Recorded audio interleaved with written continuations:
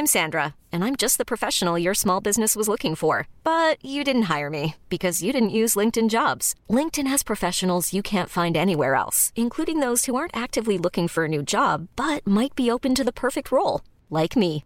In a given month, over 70% of LinkedIn users don't visit other leading job sites. So if you're not looking on LinkedIn, you'll miss out on great candidates like Sandra. Start hiring professionals like a professional. Post your free job on linkedin.com/achieve today.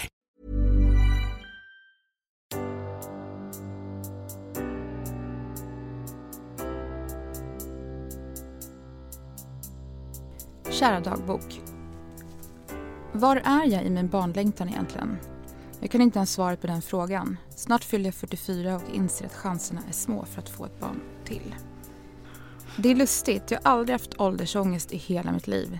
Men det här med att kroppen snart inte längre kommer att kunna få barn är det enda som får mig att känna mig gammal. Jag önskar att jag startat byggandet av min familj 10 år tidigare.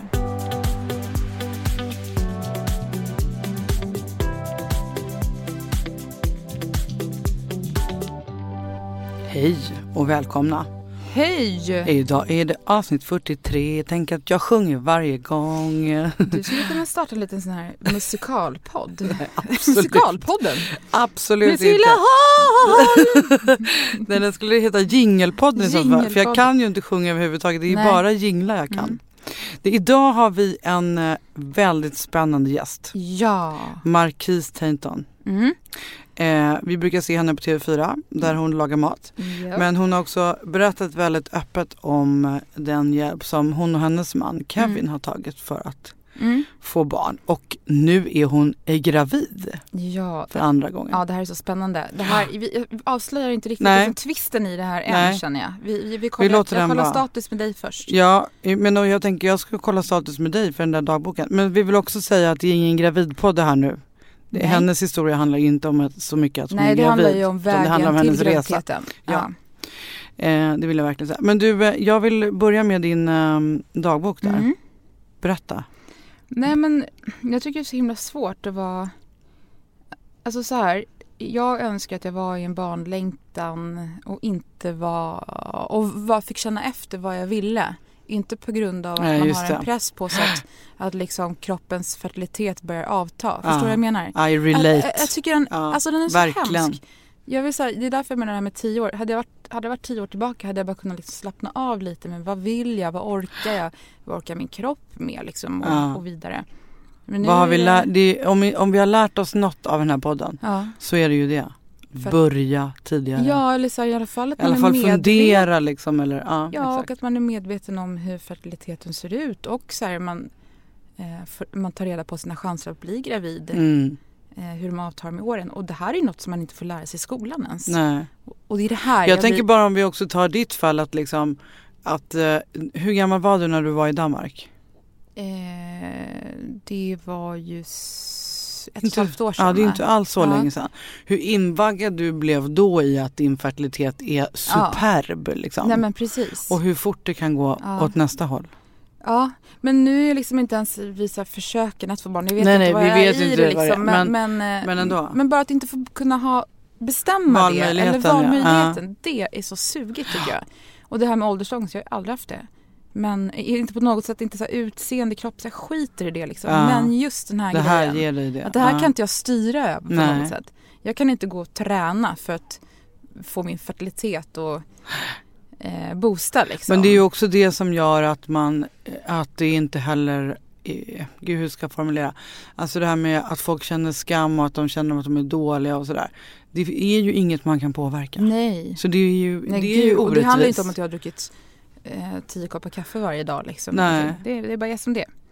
Okej, men hur mår du innan vi träffar Marquise här? Så nej, men jag mår bra. Jag ska berätta en rolig grej som du kommer tycka är kul.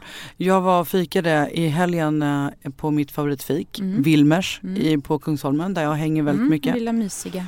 Och då var ägarinnan där. Hon har inte varit där. Jag har inte träffat henne sedan jag fick liv. Aha. Och hon bara, jag var så orolig för dig. Så hon hade inte, och för då hade hon liksom lyssnat på podden. Precis, hon hade liksom klämt en massa avsnitt. Så medan jag då satt och fikade där inne med Liv så vilket jag inte märkte, så stoppade hon massa saker i min vagn. Så när jag kom hem så hade jag hela korgen full av limonata. Nej, gud vad gulligt va? Gud. Hur bra? Men alltså vad gullig hon är. Visst var det gulligt? Hon bara, visst var det rätt sak? För er som inte har lyssnat så är ju Silla besatt av San jag Pellegrino. var besatt av San Pellegrino och limonata när jag var gravid. Det var din men den på något sätt har den ju liksom hängt kvar lite. Ja, men det är något med citronen. Jag tror det har med serotonin, citronen. För det är ju någonting med den apelsin, citruscravingen man får när man är gravid. Det är något sånt. Den hänger kvar.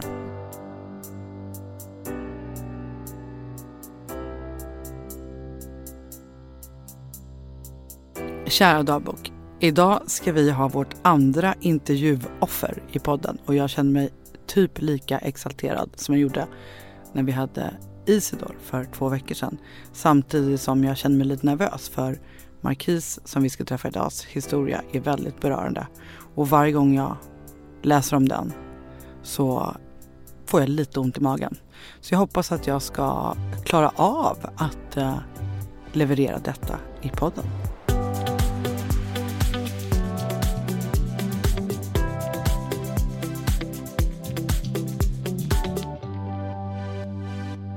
Okej, nu sitter vi här i studion med Marquise Tainton. Hej Marquise. Hej. Du har så lovlig röst du också. Jag kommer alla ha jättesvårt att fatta. För alla pratar alltid om att det är så svårt att veta vem som är vem. Men jag fattar inte, du och jag har ju så olika röster. Fast jag tror inte vi har så olika i eten. Men Marquise, du har en ganska mörk röst. Ja, hes och mörk. Ja. Ja, och vi har också, om ni hör någon liten person här så är det en liten stjärna. En lilla Leora. Vi har faktiskt vi har lite baby. Det är en hel studio full av folk. Det blir så ibland. Så det är daycare här inne. Sånt är livet. Min lilla Liv ligger här och ammar i min famn. Och Marquise dotter, vad heter din dotter Marquise? Hon heter Leora. Hur gammal är hon? Hon är 1 år och 3 månader snart. Ja, där hörde ni henne. Så ni får helt enkelt leva med att vi kör förskola och podd samtidigt idag. Så är det. Så är det. Du Marquise, om man ska förklara vem du är så är ju du matinspiratör, kokboksförfattare. Du är med på Nyhetsmorgon, lagar mat, du är med i radio, du bloggar. Har jag glömt något? Nej, det är det. Du. Ja. Sen är jag lite marknadsstrateg, eller rätt mycket. Men det jag gör nu är ju främst alltså, fokus på mat, Nyhetsmorgon, radio. Och du har ju också varit helt öppen i TV4 Nyhetsmorgon om alltså din och Kevins resa för att få barn. Det är också därför vi har bjudit in dig hit. Yes. Och vi är ju också kompisar du och jag, det kan vi ju nämna. Vi hänger ju ganska mycket. Och jag älskar lilla Leora där på golvet som håller på att plocka godis just nu. Hon äter inte, hon bara leker med dem. Det är papper på dem. Nej, du är inte dålig mamma, det är papper på dem.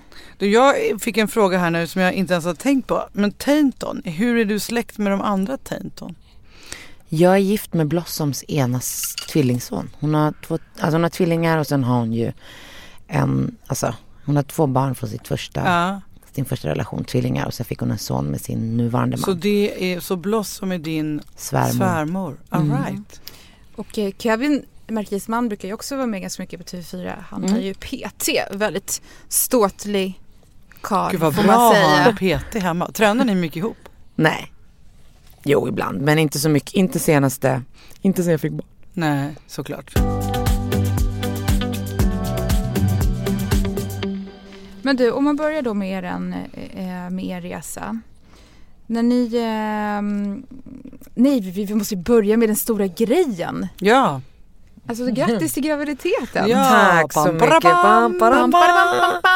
Alltså det här är så galet Marquise, för du har ju, alltså, ni har ju haft svårigheter att få barn och bli gravida. Ja, alltså vi har ju varit tillsammans i mars blir 11 år. Alltså när det här barnet kommer har vi varit tillsammans i 11 år. Jag har aldrig käkat preventivmedel eller skyddat oss. Jag har aldrig blivit gravid. Och då har liksom... Hur gammal är du nu, kommer lyssnarna direkt under? Ja. Jag är 32.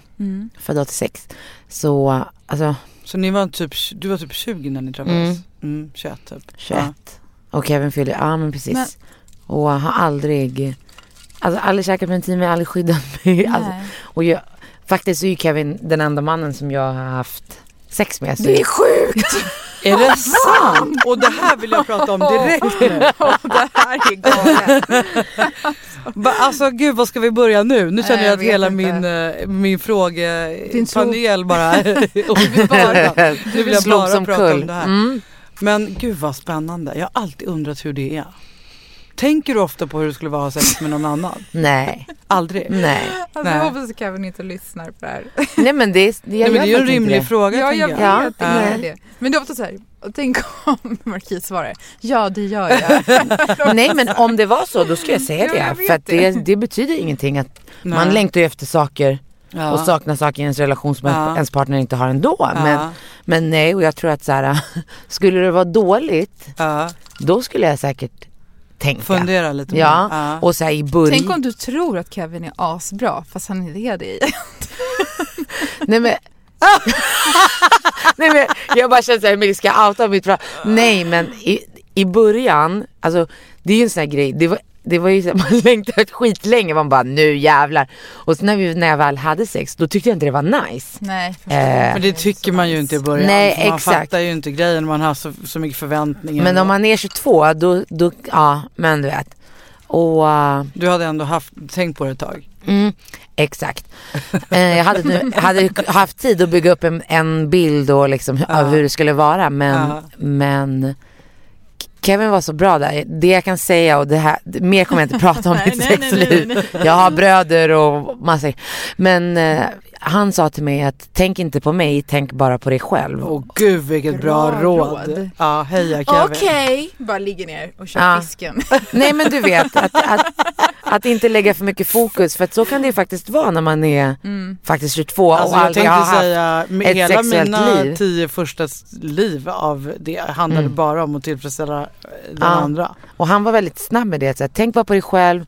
I'm gonna enjoy that shit either way. So you enjoy you and I enjoy me. Och så mycket bra. Bra grej alltså. Jag tänker också, om man har varit ihop i 11 år, då har man ju hunnit bygga upp ett ganska bra sexliv. Ja.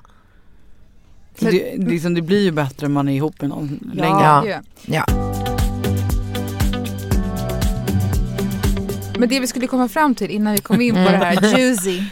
Det var ju att vi skulle prata om graviditeten och att så här, ni behövde ingen hjälp. Nej, vi har inte gjort IVF den här gången. Det är som att du har blivit befruktad. Vad heter det? Ja. Som Maria. Ja, precis. Storken kom. Men alltså, det känns lite heligt faktiskt. Men i juli månad så hade jag svinont i livmodern och var så här, vad fan är det som händer?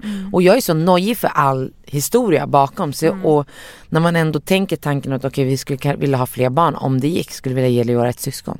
Så jag bara, vi måste åka och kolla. Så jag bokade tid. Sommaren är svinsvårt att få tid. Ja, det är ju stängt överallt då. Så jag bokade någonstans som jag aldrig hade varit. Jag bara gick dit. Och hon bara, ja men du kanske är gravid. Jag bara, nej. Hon bara, jo. Jag bara, Hon bara, det kan bli. Jag bara, nej, jag har gjort IVF. Jag har varit tillsammans med min snubbe i 11 år. Vi behöver inte gå på detaljer. It's not gonna happen. Det kommer inte vara så. Vi måste bara kolla vad det är.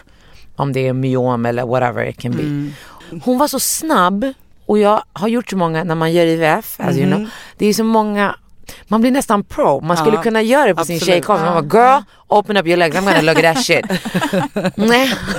Så när hon var så snabb in and out. Jag bara, alltså hon kollar inte ens. Du vet. Då bara slog det mig. Jag bara, livmodertappen är ta mig fan stängd. Det finns inte ett skit att kolla på. Och sen så bara, hon var så jävla snabb så ultraljudade till. Ja, då är det gravid. Jag bara, nej. Hon bara, Kevin satt i rummet bredvid. Jag bara, nej. Hon bara, jo. Jag bara, hur långt hade du gått då? Hade du inte fått in mens eller? Nej, men eftersom att jag fortfarande ammade Leora så var den liksom fram och tillbaka, kom och gick. Alltså så jag bara, du vet själv om ett IVF, alla ultraljud man går på. Man har ju gått när det, you know how it looks, när det är som en godis med något som pulserar. Jag bara, så här kom ihåg de här godisarna, alltså, grodorna, lakritsgrodorna. Det är min favoritgodis. Jag älskar dem. Salta grodor, pratar vi alltså som man geléhallon fast liksom stora. Exakt. Så ser den ju typ ut när den är typ i vecka 8-9. Den ser verkligen ut. Ja, och där låg det någonting och hjärtat tickade på. Och sen var jag typ i chock. Han du ser det eller? Men hon bara, kolla. Jag bara, jag kommer ihåg, jag bara, Kevin. Han bara, gud vad roligt. Jag bara, gud, var du i chock? Eller? Ja, jag var chock. Alltså du vet, det var 40 grader varmt. Jag ammade Leora, jag var helt uttömd på energi. Och jag kunde inte förstå varför. Jag ville bara sova hela tiden. Och nu jag bara... Jag bara fick allt sin förklaring. Liksom.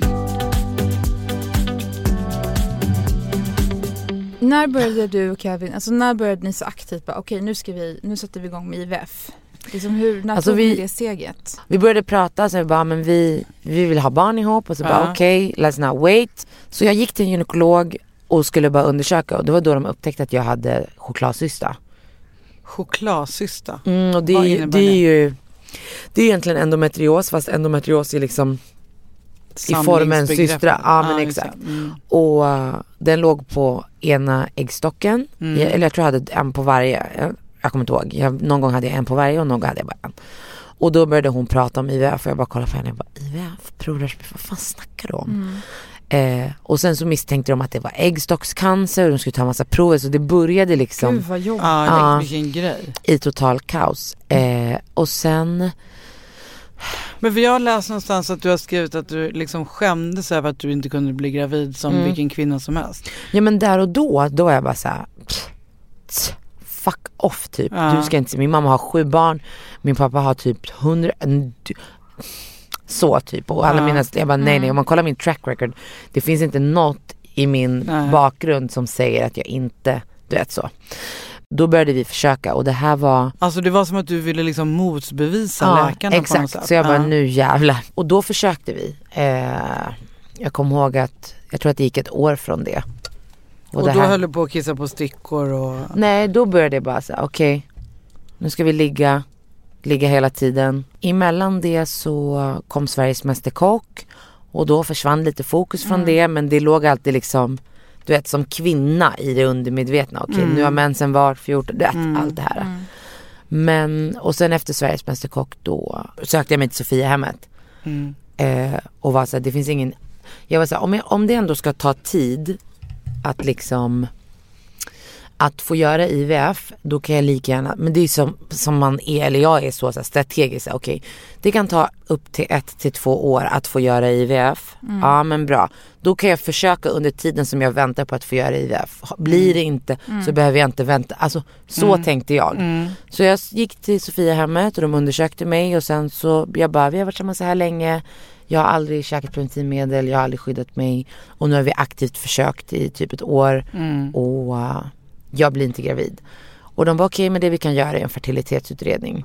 Jag bara okej, och jag hade ångest hela tiden. Men alltså, för då var det 1 år efter du hade fått höra det här om chokladsystan. Ja, nästan 1,5. 1,5, ja. Så du visste ju ändå att det var något kanske som låg i vägen där.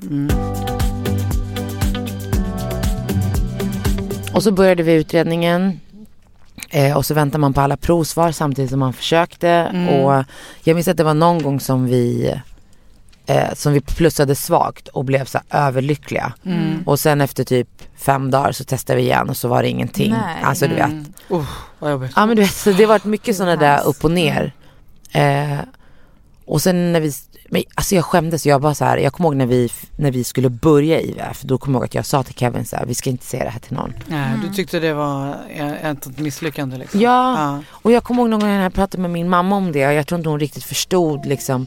Man är född i Sverige, man liksom, och sen har man en mamma som kommer, du vet, det blir liksom, det är så blandat. Och sen så har man en mamma som själv har 7 barn och sen en brorsa som hade fått barn. Det var liksom, har man själv inte bemött alltså utmaningen i att kanske inte kunna få barn eller, och på olika sätt. Det är ju jävligt lätt för någon som lever med någon att ja men du vet, oavsett vad det är.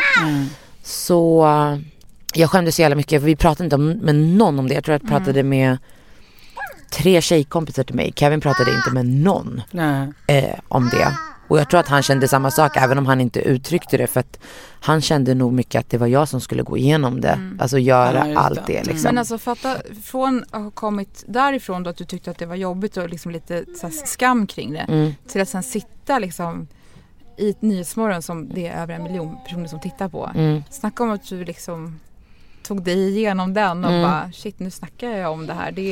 Ja, men och så är det nog för många, att det ligger nog inte i deras egna skam, utan att man tar på sig andras. Ja, precis. Men du vet, andras sätt att se på saker för att det är en situation man själv inte har varit i.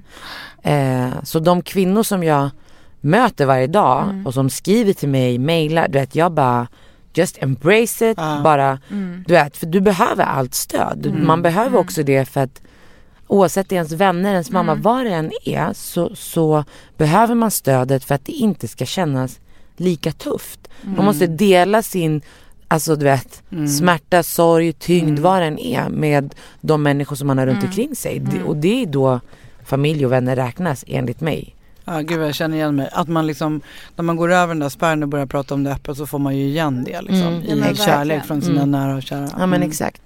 Men har du någon gång ångrat att du har blivit öppen med det? Aldrig. Nej.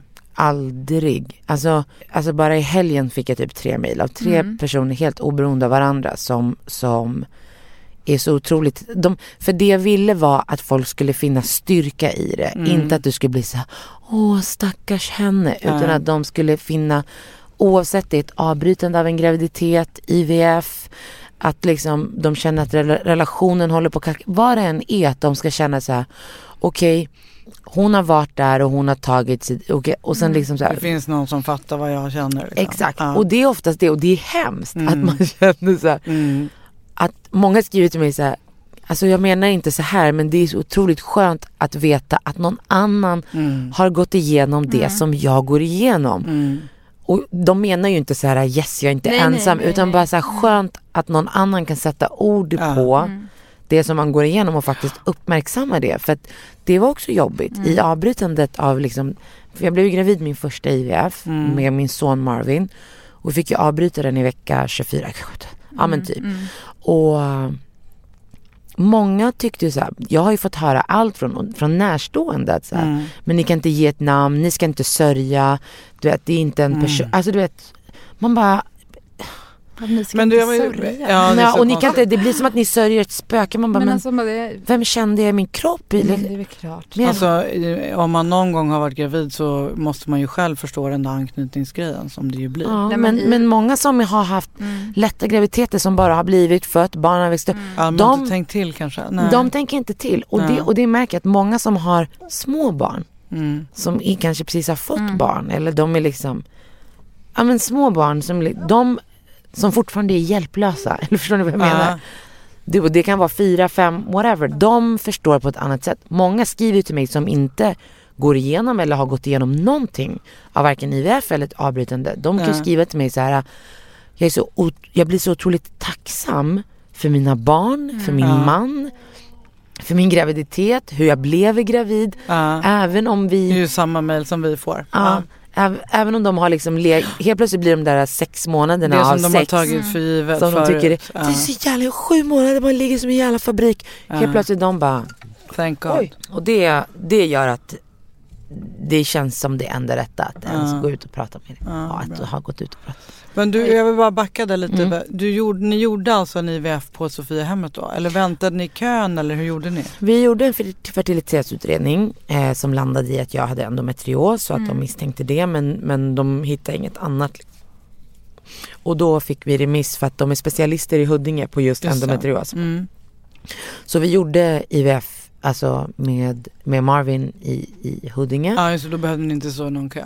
Nej, alltså vi stod ju i kö tills vi fick plats. Så blev vi kallade i januari, och då var vi i Sydafrika, och sen så fick vi skjuta det till februari. Och i och med att jag hade endometrios så fick vi börja med hormonbehandling som var att jag fick ta nässpray i nästan 3 månader. Vi har ju pratat väldigt mycket om den här nässpray. Det så kallade långa protokollet. Ja, men precis. Jag minns när du började blogga på Mamma där du pratade ganska mycket om den där nässprayen. Jag har fått mycket skit för det. Varför då? Vi har pratat jättemycket om det. Många IVF-kliniker säger, så är det inte. Jo, så är det. Vadå, så är det inte att den är jobbig eller att den... Jag gick in i klimakteriet och eftersom att jag hade... Det har vi pratat om så många gånger, att det är som att gå in i och reboota. Det sa jag också min läkare till mig. Du ska nu göra 3 års klimakterieprocess på 3 veckor. Ja, men exakt. Och sen så hamnade jag i en situation så jag var tvungen att fortsätta med sprayen för jag jobbmässigt inte fick in IVF:en. Så jag tog den också i typ 2,5 månader. Ja. Och jag alltså, hade ju... Men att säga att... Nej, men jag hade ju självmordstankar och liksom, alltså jag var knäpp. Jag var jag hade personlighetsförändringar. 100%. Men jag tyckte det var ganska bra att de sa att det skulle vara vidrigt. För då var jag ju inställd på det. Liksom. Och speciellt om man blir deprimerad och får självmordstankar. Och blir så här, det var jätteviktigt att man talar om hur den där är. Men tog du upp det då? Eller hur blev alltså jag har ju pratat, när jag satt i Nyhetsmorgon så har jag pratat om de olika stegen. Och det här var liksom ett steg som jag verkligen pushade för. Att just för relationen och för... Jag har förlorat vänner allting när jag gjorde min första IVF. Som bara, du är så jobbig. Jag bara, okej. Du är alltid jobbig. Hemskt. Du är jobbig varje dag. Ja, mina 2 närmsta vänner, vi är inte vänner längre. Skämtar du för att de mig? tycker jag var jobbig. Ja. Och även när de vet tärnorna på mitt bröllop.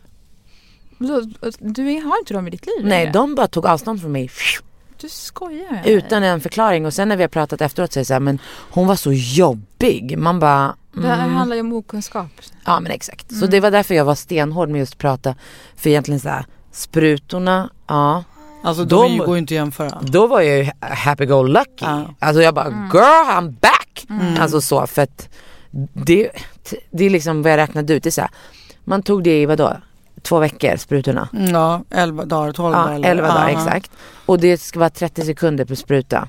Alltså det är inte så lång tid. När sprayen alltså, hade ju vallningar, mardrömmar. Men vad sa en läkare sa ju till dig så att det var som att komprimera... Ja, 3 års klimakterieprocess på 3 veckor. Ja, alltså 3 års klimakterieprocess på 3 veckor. Ja, det har inte ens någon sagt till mig. Det är helt nej, men det är sjukt. Det finns ju ingenting man går igenom liksom under en graviditet som är så jobbigt. Nej. Alltså det är ju hemskt. Och jag vet men inte. Också att man inte heller, för man vet ju inte vad som är vad. Alltså när man tar sprutor och andra typer av mediciner, då tycker jag man fattar lite mer att nu tog jag en spruta och därför mår jag så här. Men liksom nässprayen, den tog man ju på morgon och kväll här för mig, va? Och då, den la ju sig som ett moln över hela dygnet. Alltså man gjorde ju massa saker och sa massa saker och kände massa saker utan att komma på att det var nässprayen. Exakt. Alltså man kände sig bara låg och deprimerad och liksom... Ja, alltså jag var så arg, så ledsen, så missnöjd, så liksom... Det var väldigt viktigt, men då vet jag att det har varit... Alltså folk som jobbar med IVF på så här privata kliniker som har varit så här, så är det inte. Men bara för att ni jobbar med IVF så betyder inte att ni har tagit behandlingarna. Ni är experter. Exakt. Plus att det är ju också superindividuellt hur påverkad man blir. Min syrra blev inte alls påverkad på samma sätt. Det är sant. Nej, hon tyckte inte alls att den var jobbig. Nej. Liksom men det är därför jag aldrig har käkat p-piller eller någonting. För jag påverkas jättestarkt av alltså hormoner. Ja. Och det blev så tydligt. Alltså, jag kommer ihåg bara min andra spruta. Alltså när det var dag 2. Jag bara kolla på Kevin. Jag bara, boy, who the fuck are you, man? Alltså he felt like a new guy. Alltså på riktigt. Gud vad knäppt. Bara för att när jag tog nässprayet, jag var så här, alltså I hated him. Du vet. Och så illa som jag tyckte om honom, stackarn. Det kunde lika gärna varit, vet du vad, och det var det som var jobbigt också, för att tycka så illa om någon som du ska gå igenom en sån sak med, based on alltså att du tar hormoner, det är liksom... Jag försökte inleda en ny relation samtidigt. Nej. Så, men när vi gjorde slut då sa han så här, en sak får vi komma ihåg, att jag har ju aldrig träffat dig utan hormoner. Nej. Då var det bara så här, just det. Men jag tänkte, var Kevin införstådd i allt det här, liksom hur man kan må? Var ni medvetna om det? Nej, de hade ju sagt att jag skulle kunna bli som runt mens. Alltså du vet, så jag bara... Men Kevin de hade aldrig pratat om att det var som klimakteriet? Nej. Gud vad konstigt. Aldrig sa de det i Huddinge. Men Kevin är väldigt tålmodig. Och han är väl inte helt bränd. Han var väl så pass intelligent att han när jag flippade ur och slängde grejer men om man och liksom var knäpp. Har känt det länge också så ser man ju förändringen blir tydlig liksom. Exakt. Så jag tror att han bara så här, okej, det är här vi är nu. Och sen så gjorde du den vanliga hormonbehandlingen och så plockade ni ut ägg. Hur många ägg fick du ut då? 17. Oh my god. Nej, jag fick ut 18 båda gångerna. Det är mycket, förstår jag. Ja, det är mycket. Ja, 17 17 blev befruktade första gången.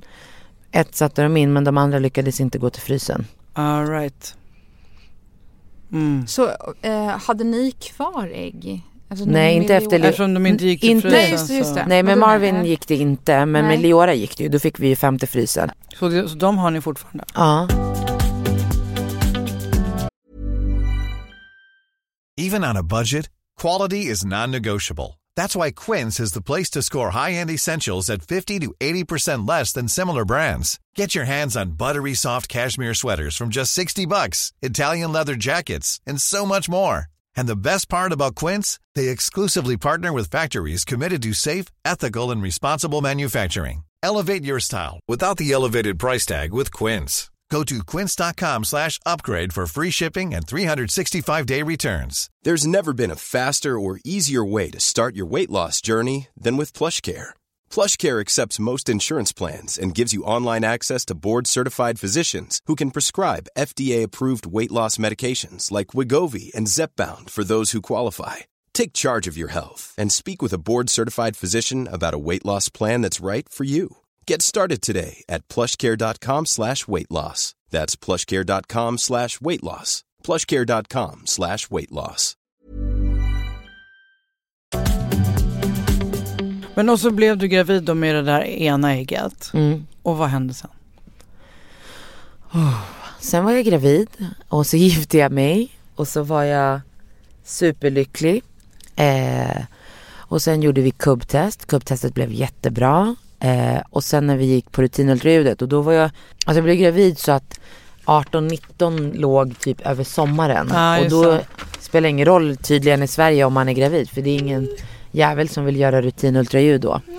Så då la de det lite senare. De la det typ i mitten på augusti. Så det blev typ vecka 20 som jag gjorde rutinultraljudet. All right. Så man ska göra vecka 19 bara för lyssnarnas skull. Och då pratar vi alltså vecka 20, inte 19 plus 1 utan 20 plus 0. Ja, alltså vecka 21 egentligen. Exakt. Beroende på om man pratar vårat eller läkarspråk. Exakt.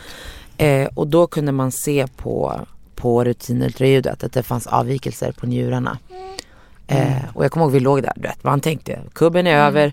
Vet inte varför man inte heller har fått den informationen om att rutinultraljudet är superstort.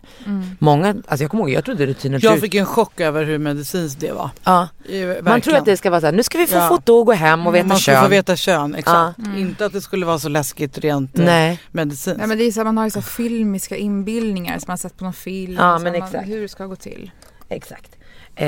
Och då jag kommer ihåg att hon höll på, hon var bordus, den här hon som gjorde ultraljudet, barnsköt. Hon var så här stenhård. Jag kände när man känner någons energi att hon började bli stressad, och jag bara just fucking take the goddamn picture and let's be out of here, du vet.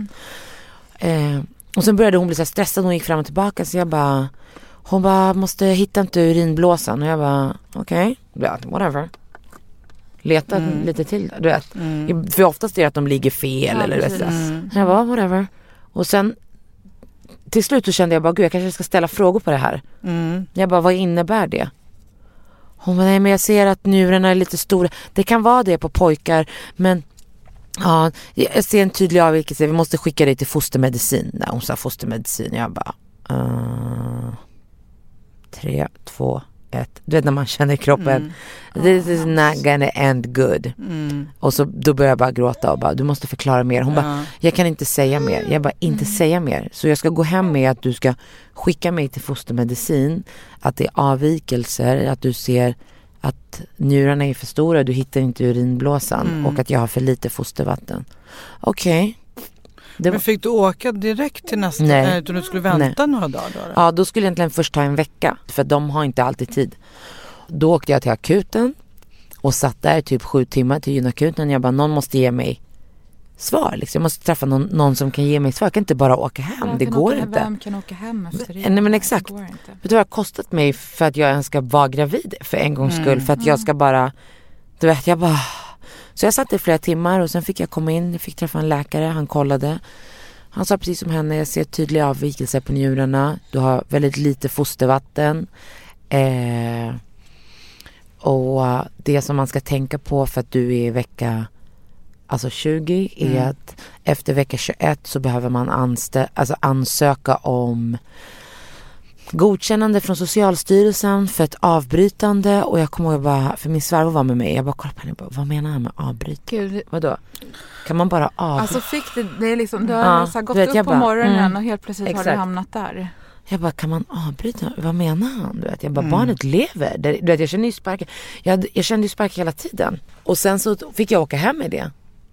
Och så fick jag ringa min mamma och min familj kom och jag kommer ihåg bara satt där, jag bara, alltså om de kommer säga till mig att den enda utvägen från det här är att jag ska döda mitt barn, då tar jag livet av mig själv. Alltså det var det enda jag kände, jag bara, alltså aldrig att jag skulle göra det. Alltså aldrig. Det var det. Jag bara satt och bara stirrade i väggen. Jag bara, aldrig. Och sen dagen efter typ, jag vaknade 7 på morgonen, jag kunde inte sova. Gick jag upp och så ringde jag till fostermedicin. Jag bara, jag tänker inte vänta någon jävla vecka på någonting. Ni måste kolla nu vad det är. Jag vill ha svar idag. Det går inte. Jag kan inte vara gravid och må så här. Det är omänskligt att behöva leva så här. Och då sa de att men vi har en tid klockan 10, du kan komma. Vi har ett A-bok. Jag bara okej. Att komma in på fostermedicin, det är ju inga lyckliga som åker dit. Det är ju bara tuffa besked. Bara komma in i den där oasen av ångest. Par som kommer ut och tror, du vet, har inte riktigt fattat någonting. Du vet, jag bara... Och när jag fick komma in och träffa den här, ursäkta mig, jävla, I will never forget his name.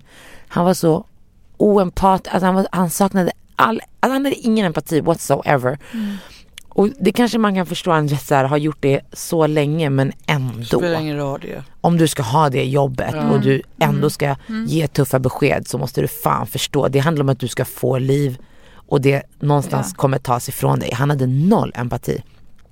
Och så de gör den här undersökningen och de bara, okej, vi kan vänta lite, för att när barn är så här små i magen, då ska man hela tiden, alltså varannan minut eller något sånt där, var 8:e minut, jag vet inte exakt nu, men så ska urinblåsan fyllas upp med vatten. Just det. Så jag undersökte dem och så bara, nope, no water. Och så vi höll på. Och då, alltså jag kommer ihåg, jag låg bara, tårarna bara rann, alltså it never ended. Och då säger de bara, men vi kan göra moderkaksprov. Alltså om moderkakan ligger bak, då gör man fostervatten, om det ligger, och min låg fram. Vi kan göra moderkaksprov och du måste ligga blickstilla och det finns risk för missfall och du vet, alla grejer som de bara spyr över en, och så ska man fatta alla beslut. Så de gjorde moderkaksprov in med den här långa nålen, låg blickstilla och bara, det gjorde så jävla ont. Och sen fick man åka hem och bara vänta. Jag tror typ 1,5 vecka och få svar bara på det. Fy fan, vilken mardröm. Gick hemma 1,5 vecka och sen ringde hon mig på måndag. Jag kommer aldrig glömma det. Hon bara, det är jättefina provsvar, det är ingenting. Och då får man ju upp hoppet. Man bara... Alltså jag har till och med foto på den dagen. Jag kommer ihåg, jag och min brorsa, vi ska ta bild idag. Han har så här polaroid. Han bara, att det är positivt, allt kommer bli bra. Alltså det enda jag gjorde, alltså jag är ju född muslim. Alltså jag bad, alltså jag har aldrig bett så mycket till Gud som under den här tidsperioden. 5 gånger om dagen. Alltså Koranen blästades hemma hos mig. Det var liksom bara, det var det enda jag gjorde. Men sen fick jag komma tillbaka, för att de säger ibland när det är pojkar att njurarna kan växa till sig. Fick jag komma tillbaka typ 4 dagar efter jag hade fått. Hon ringde och sa att allt var bra och sen fick du komma tillbaka. Och sen kallade de mig tillbaka till fostermedicin. Och då konstaterade de att så här, det här barnet har inga njurar. En njure finns typ inte och det andra är cystor. Och det är ett mirakel om den kommer leva i magen till vecka 27. Och så bokade mina föräldrar en tid till mig i Uppsala hos några specialister. Och det var typ när jag var i Uppsala som de var så otroligt pedagogiska. De hade empati. Men så de i Uppsala var verkligen så här... var det då liksom polletten trillade ner på något sätt? Men de förklarade för mig så här, i och med att njurarna inte finns så kan ditt barn inte kissa, och i och med att ditt barn inte kan kissa så när den dricker fostervatten, det stannar liksom kvar i magen. Och då förklarade de liksom att i och med då att det inte kommer finnas fostervatten så kommer barnet inte kunna utveckla andning och inte heller rörelse, och den kommer ligga klämd, och eftersom att de är så mjuka, alltså du vet, så kommer liksom, den kommer bli missbildad, alltså det var så mycket, och när den väl föds kommer den inte kunna leva för att den kommer inte kunna andas för att den har liksom inte utvecklat det. Och då var det så här, okej, jag kommer ihåg att jag bara kollade på Kevin, han kollade på mig, och så bröt det ihop, min syra var med mig, och sen åkte vi hem, vi satt tysta i bilen hela vägen hem, och sen så följde min syra med oss upp. Och sen så åkte hon hem, så var det bara han och jag. Så jag kommer ihåg, vi låg och kollade på tv typ så 2 timmar. Så efter 2 timmar kollade vi på varandra. Och sen så, alltså jag tror aldrig i mitt liv jag har gråtit så. Alltså när man bara gråter, det finns liksom ingen att vara arg på. Det finns ingen att uttrycka känslan mot. Det var bara ren och skär sorg. Samtidigt som, alltså det var så mycket känslor. Det var så, och man visste att även om man visste om att okej, det här kommer hända, så var det så långt kvar. Och det jobbigaste hade inte ens gått förbi än. Att få beskedet var inte det jobbiga. Alltså, det var så många nivåer av misär. Och då ringde vi till Huddinge och sa att okej, vi har bestämt oss för att vi kommer avbryta graviditeten. Och kommer Alex säga till mig så här: fick du något annat svar där i Huddinge? Eller i Uppsala? Jag bara, som att I told you liksom. Ja, men det här var på en fredag. Och på måndag skulle vi få komma dit. Så fick vi en tid hos kuratorn. Så fick vi komma dit och så fick man ju skriva på papper om att man skulle ansöka, för det hade gått över veckan. Ansöka om att annars så är det ju mord om vi gör det här innan, och då kan du åtalas för det. Men vad då levde han då liksom? Ja. Så då blir det ett abortbeslut som ni måste ta då i en för sen vecka. Exakt. För fan vad taskigt. Men du får sitta, men det var liksom, och hon frågar ju mig, alltså när jag sitter där och han lever så här, har ni funderat någonting på liksom om ni vill kremera eller hur ni vill begrava barnet? Har ni tänkt på det? Jag bara, alltså barnet är fortfarande i magen och lever, du vet det va? Hon bara, va? Jag bara, ja. Så jag vet inte om jag ska liksom nu tänka på om jag ska bränna hans kropp eller om jag ska bara put it to ground. Och hon var så här, ni ska få en vårdplan, och så vi fick skriva under allting och liksom.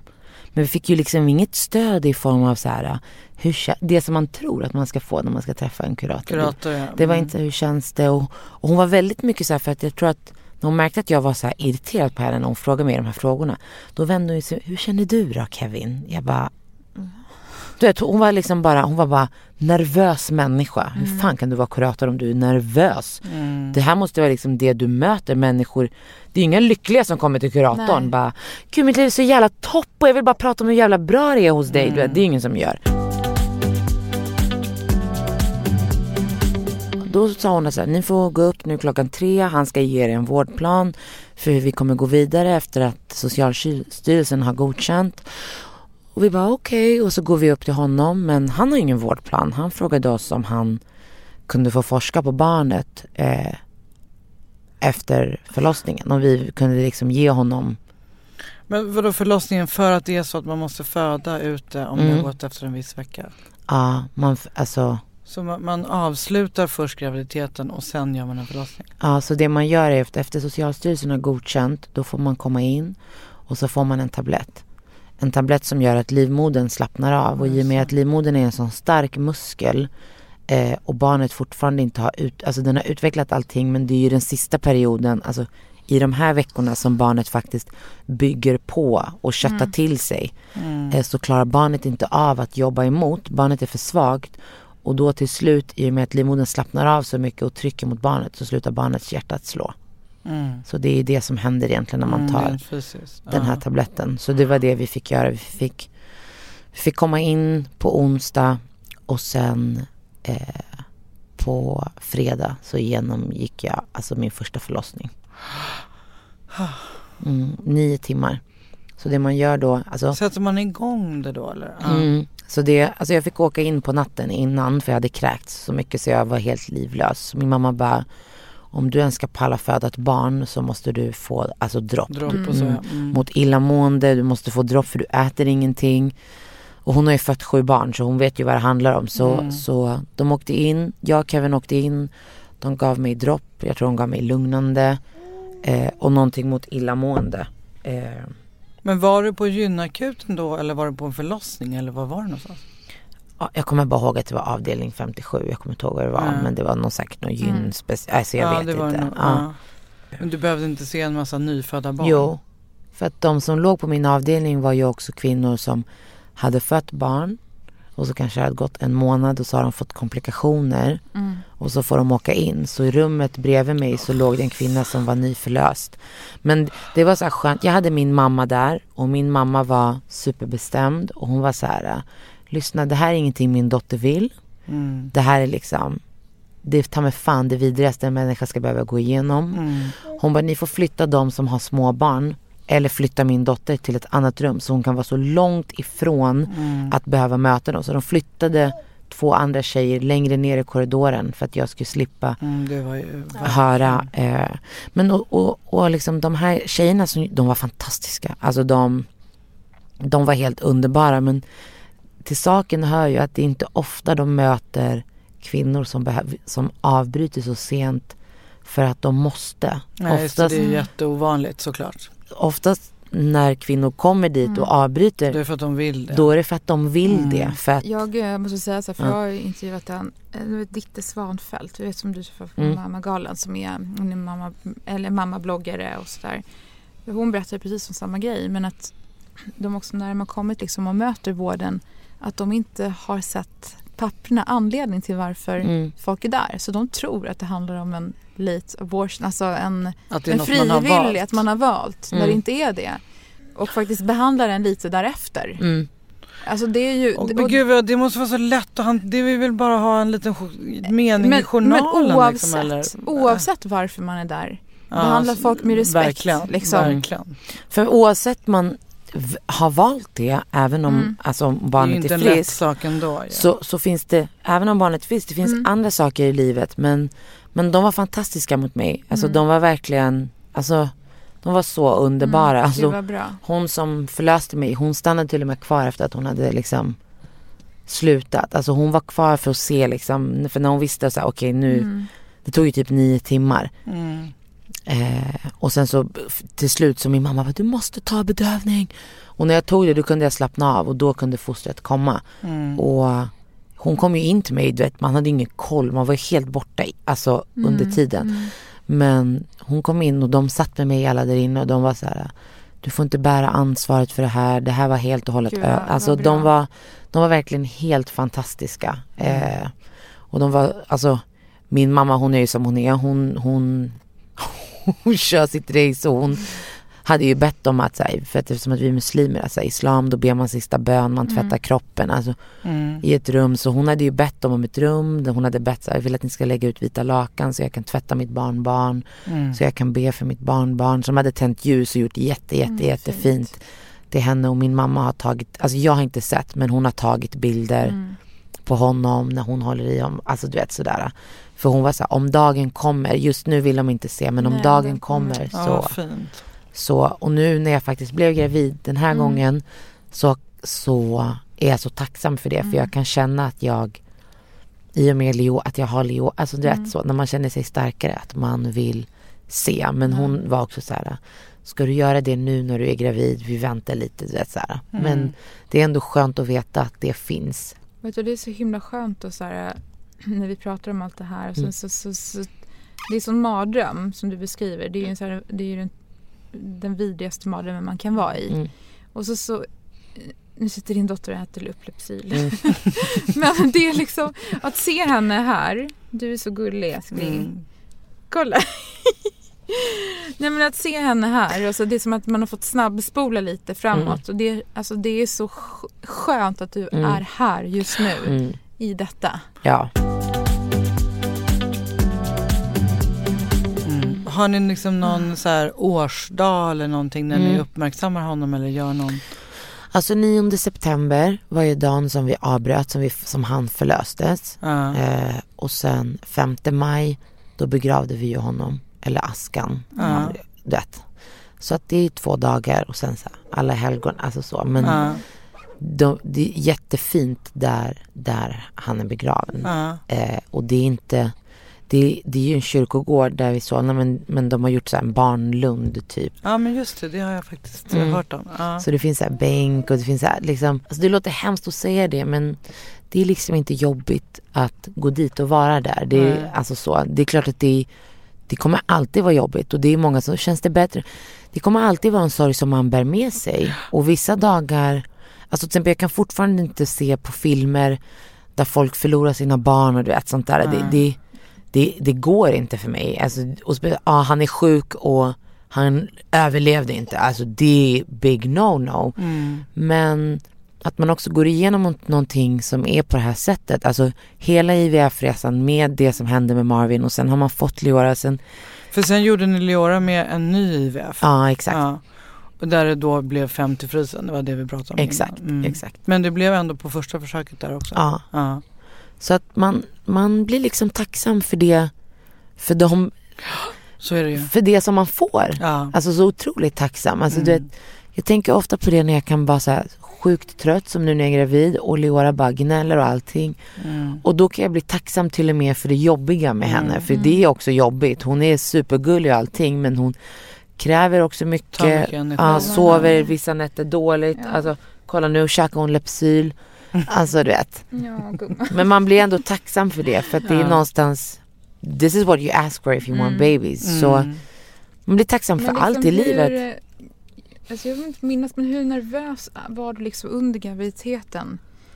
Alltså kommer ihåg att det var till och från. När vi var i Spanien till exempel. Jag hade ju hela tiden den här hjärtljudsgrejen. Just det, du hade med dig den dit. Och lyssnade. Hjärtljudet för att bli trygg. Så jag hade just det, för att du fick ju bära oron för att det skulle hända igen. Liksom. Exakt, och då tänkte jag att men nu har rutinultraljudet gått förbi och det har liksom gått bra, men då kommer säkert något annat. Alltså den rädslan. Jag vet inte om jag misstolkade. Jag kände som att du inte riktigt vågade ta ut din lycka i förskott. Och ändå tog jag ut mer min lycka med Leora än med Marvin. Jag tror att man ska lära sig någonting av allt som man går igenom. Framförallt så det finns alltid något att lära sig. Ja men exakt. Och jag lärde mig att vara tacksam. Jag har lärt mig att prioritera. Nej men du vet, att också gå vidare från saker som egentligen är bagatell. Alltså du vet, det är så lätt att man hakar upp sig, du vet, i allt. Alltså, och just det materialistiska, du vet, det är så här, pengar versus just feeling good. Alltså du vet, och det har gjort mig, alltså jag känner mig så stark och så stor i det. Jag kan bara säga, whatever. Pengarna kan jag alltid, alltså förlorar man pengar, you can always make them again. Det här var faktiskt den enda gången i mitt liv där jag kunde inte göra någonting för att påverka situationen. Nej. Och jag har aldrig känt så, för jag är så alltså jag är så här, okej, men det blir så, men det är så här, alltså jag är verkligen så, men det var liksom bara, okej. Det finns inget jag kan göra. Vad jag käkar nu, hur jag, alltså ingenting. There was no turning back. Det här är destiny och jag fick bara vara i det. Och det lärde mig att också njuta av det som är alltså viktigt för mig, såklart. Och vad är viktigt för mig? Och för mig är det alltså genuin lycka varje dag, inte bara men nu fick jag det här jobbet och nu satte jag den här dealen, utan att waking up every day just being grateful, att vi är friska, att vi har friska barn. Allt annat löser sig, det är bara frågan om hur mycket tid vi vill ge. Nej, men en sak som jag tycker att du är så bra på, det är det här att du inte grämer dig, utan om vi så här, om man ältar någonting, eller som jag ältar någonting som jag är jäkligt sur över, så säger du bara så här, men eller nu var det så. Jag tänker inte så här, alltså energi på det. Nu går vi vidare liksom. Eller så du är väldigt bra på det. Och det lyfter mig. Det är så här bra för mig här, för jag kan ju gräma mig och bli så här, jag är så stressad och tar så mycket energi av mig. Ja, men exakt. Det är bra. Det handlar ju om acceptans. Det är det vi pratar om så himla mycket här, att oavsett vilken livssituation man är i och vad man är i, längta barnprocessen och göra barnprocessen och sådär, att man enda sättet att komma vidare är ju att acceptera sin livssituation. Alltså det är många tjejer som kvinnor som, eller par som får veta att de behöver göra IVF eller som i din situation. Och det är så här, för mig blir det mer så här, vi kan. Ja. Alltså du kan få hjälp och du kan få det som du drömmer om, oavsett du lever med någon, inte lever med någon. Alltså du vet, förr var det ju bara adoptera. Och då var det ju en fråga om pengar, om liksom du behöver ha vissa saker, du ska genomgå massa saker, men idag så behöver du liksom inte, du behöver inte vara den rikaste i världen, eller du vet sådär. Så att jag tycker att vi behöver bara stanna upp och vara tacksamma för att, och våra vägar ser olika ut. Så ser hela livet ut. Det finns inga Vissa föds in med rätt stenrika föräldrar. Andra föds in i familjer som är fulla av kärlek. Vissa behöver göra barn via IVF. Vissa ligger på och blir gravida bara genom att kolla på varandra. Och vi behöver bara acceptera vad vår resa är. Ja. Och det är ju verkligen som det tjatar vi sönder om. Men vi använder ju din syrras ord hela tiden. Typ, om man ser dåligt så behöver man glasögon. Hör man dåligt behöver man hörapparat. Har man svårt att bli gravid så kanske man behöver IVF. Alltså det är ganska så här, det är inget... det är ingen större grej än så. Nej, precis. Men det är ju en stor grej, men det är ingen större grej. Och framförallt ska ingen behöva känna skuld. Nej, och jag tror att det är det just att vi känner skuld som gör att det känns så stort. Och det är därför det är så viktigt att vi pratar om just sådana här saker. För att ju mer vi pratar om dem, ju lättare kommer det bli för andra att prata om dem. Och då kommer de inte bygga upp det här stora känslomässiga. Ja, exakt så är det. För det är oftast vår egen känsla som är vår egen bov. Ja, precis så är det. Det är som alla frågar om man ska berätta för ett barn när de har kommit till på ett annorlunda sätt. Och så, då säger jag alltid att barnet har ju ingen förutfattade meningar. Eller åsikter. Eller, det är ju vi vuxna som har det. Fördomar och vad det nu är vi har. Ja, men jag har ofta så, ska du berätta om Marvin för Leora och om hon får syskon? Och bara, ja. Varför skulle du inte göra det? Det skulle vara jättekonstigt. Det är faktiskt ett exempel. Jag vet inte om jag har pratat om det här i podden förut. Men i min terapiutbildning så läste jag en artikel där det just var så. Att en familj, mamma, pappa, 2 barn. Och liksom, de hade massa problem och barnen mådde jättedåligt. Och det var liksom hela tiden något som skavde i den här familjen. Och de gick och fick hjälp av terapeuter och allt vad det var. Och sen till slut kom det fram efter flera år att föräldrarna hade fått ett barn som hade dött 5 dagar gammal. Innan de 2 andra barnen. Som de inte hade berättat för barnen. Ja, och det påverkade ju hela livet. Ja, det påverkar hela familjesystemet, såklart. Och det gör det liksom underförstått. Så när de fick reda på det, de här 2 barnen, då var det som att alla pusselbitar bara ramlade på plats. Ja, men det är klart att de är sådär vad det nu var för grejer som föräldrarna höll på med. Men då liksom... Den där forskningsrapporten av det där sa ju då att det är liksom i ett familjesystem så måste man ha med alla medlemmar. Och ett barn som har dött för tidigt är en familjemedlem och ska involveras på samma sätt som alla andra för att det ska bli en fungerande familj. Men det känns ju som liksom, den lite äldre generationen där man faktiskt bara la locket på och inte pratade om saker. Och men det var hon som är alltså hon på MVC nu, hon berättade ju det för mig att man sa ju förr i tiden att när man förlorade barn tidigt, då lät man inte, då var det liksom, man frågade inte ens föräldrarna, de fick inte se barnet för att man tänkte skulle undanskyfflas liksom. Ja, för man vill inte att de skulle bära med sig det. Och då har forskning visat att alltså mammor och pappor som inte har fått sett sitt barn, alltså i det avslutet, har aldrig gått vidare från det. Du Marquis, om du vill säga något form av sista ord till de som lever med barnlängtan? Ja, vad ska jag säga? Alltså egentligen det jag har sagt att så här, alltså find your way. Alltså som det är med allt i livet. Och alltså när du väl har hittat din väg och den vägen som du kommer behöva gå, acceptera den och gör det med glädje. Alltså njut för att jag var så nojig när jag gjorde IVF och var gravid med Marvin. Och när det tog slut efter vecka 24, då ångrade jag att jag inte hade njutit. Så när jag var gravid med Leora så njöt jag så otroligt mycket. Jag firade varenda steg i hela min IVF-process och varenda steg i graviditeten. Alltså allting, jag bara njöt. Och vi måste njuta och vara i lyckan för att orka ta emot om vi möter alltså sorg och olycka. Så att bara var tacksam för den vägen som du har fått. Och istället för att bli besviken eller ledsen som många blir för att du inte får gå samma väg som alla andra. Det är jävligt häftigt i IVF. Det är liksom, du får se ditt barn från att den är en prick. Du får se när den blir till. Du får vara med på liksom. Det är så sant alltså. Det är så, jag har liksom video på Leora när hon är ett dammkorn. Det är inte så många som har. Nej. Det är inte så många som kan visa när man ser när de släpper iväg den där, det är väldigt coolt. Alltså när Leora ska visa liksom sitt familj, alltså sin någonting biologi, då ska jag bara here you go baby. Så det är liksom njut. Gud vad fint sagt. Njut, det är inte någon har sagt till oss att vi ska skämmas för att vi inte kanske kan bli det naturligt, men det var jävligt tråkigt att bli gravid naturligt. Väldigt odramatiskt och tråkigt. Det var liksom Gud, inte, var det så här tråkigt? det var liksom inte pompöst. Nu är du i vecka 21. och har du fått ett beräknat födelsedatum då? 17 mars. 17 mars kommer Leoras lilla syster, tror de. Jag tror det är en lillebror. Men let's bet money on that shit. Tack snälla Marquis för att du kom hit. Och tack för att jag fick komma. Delar din historia, för jag tror det hjälper jättemånga. Verkligen. Ja, tack så tack mycket. Leora. Säg bye bye. Yay! Leora står och vinkar här nu. Klappa händerna. Och dansar.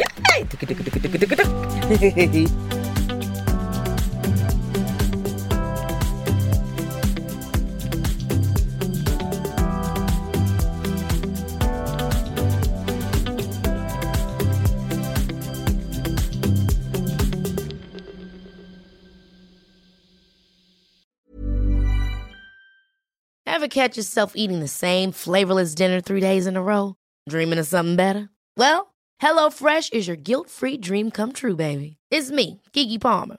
Let's wake up those taste buds with hot, juicy pecan-crusted chicken or garlic butter shrimp scampi. Hello Fresh. Stop dreaming of all the delicious possibilities and dig in at HelloFresh.com. Let's get this dinner party started. Even when we're on a budget, we still deserve nice things. Quince is a place to scoop up stunning high-end goods for 50 to 80% less than similar brands. They have buttery soft cashmere sweaters starting at $50, luxurious Italian leather bags, and so much more. Plus, Quince only works with factories that use safe, ethical, and responsible manufacturing. Get the high-end goods you'll love without the high price tag with Quince. Go to quince.com/style for free shipping and 365-day returns.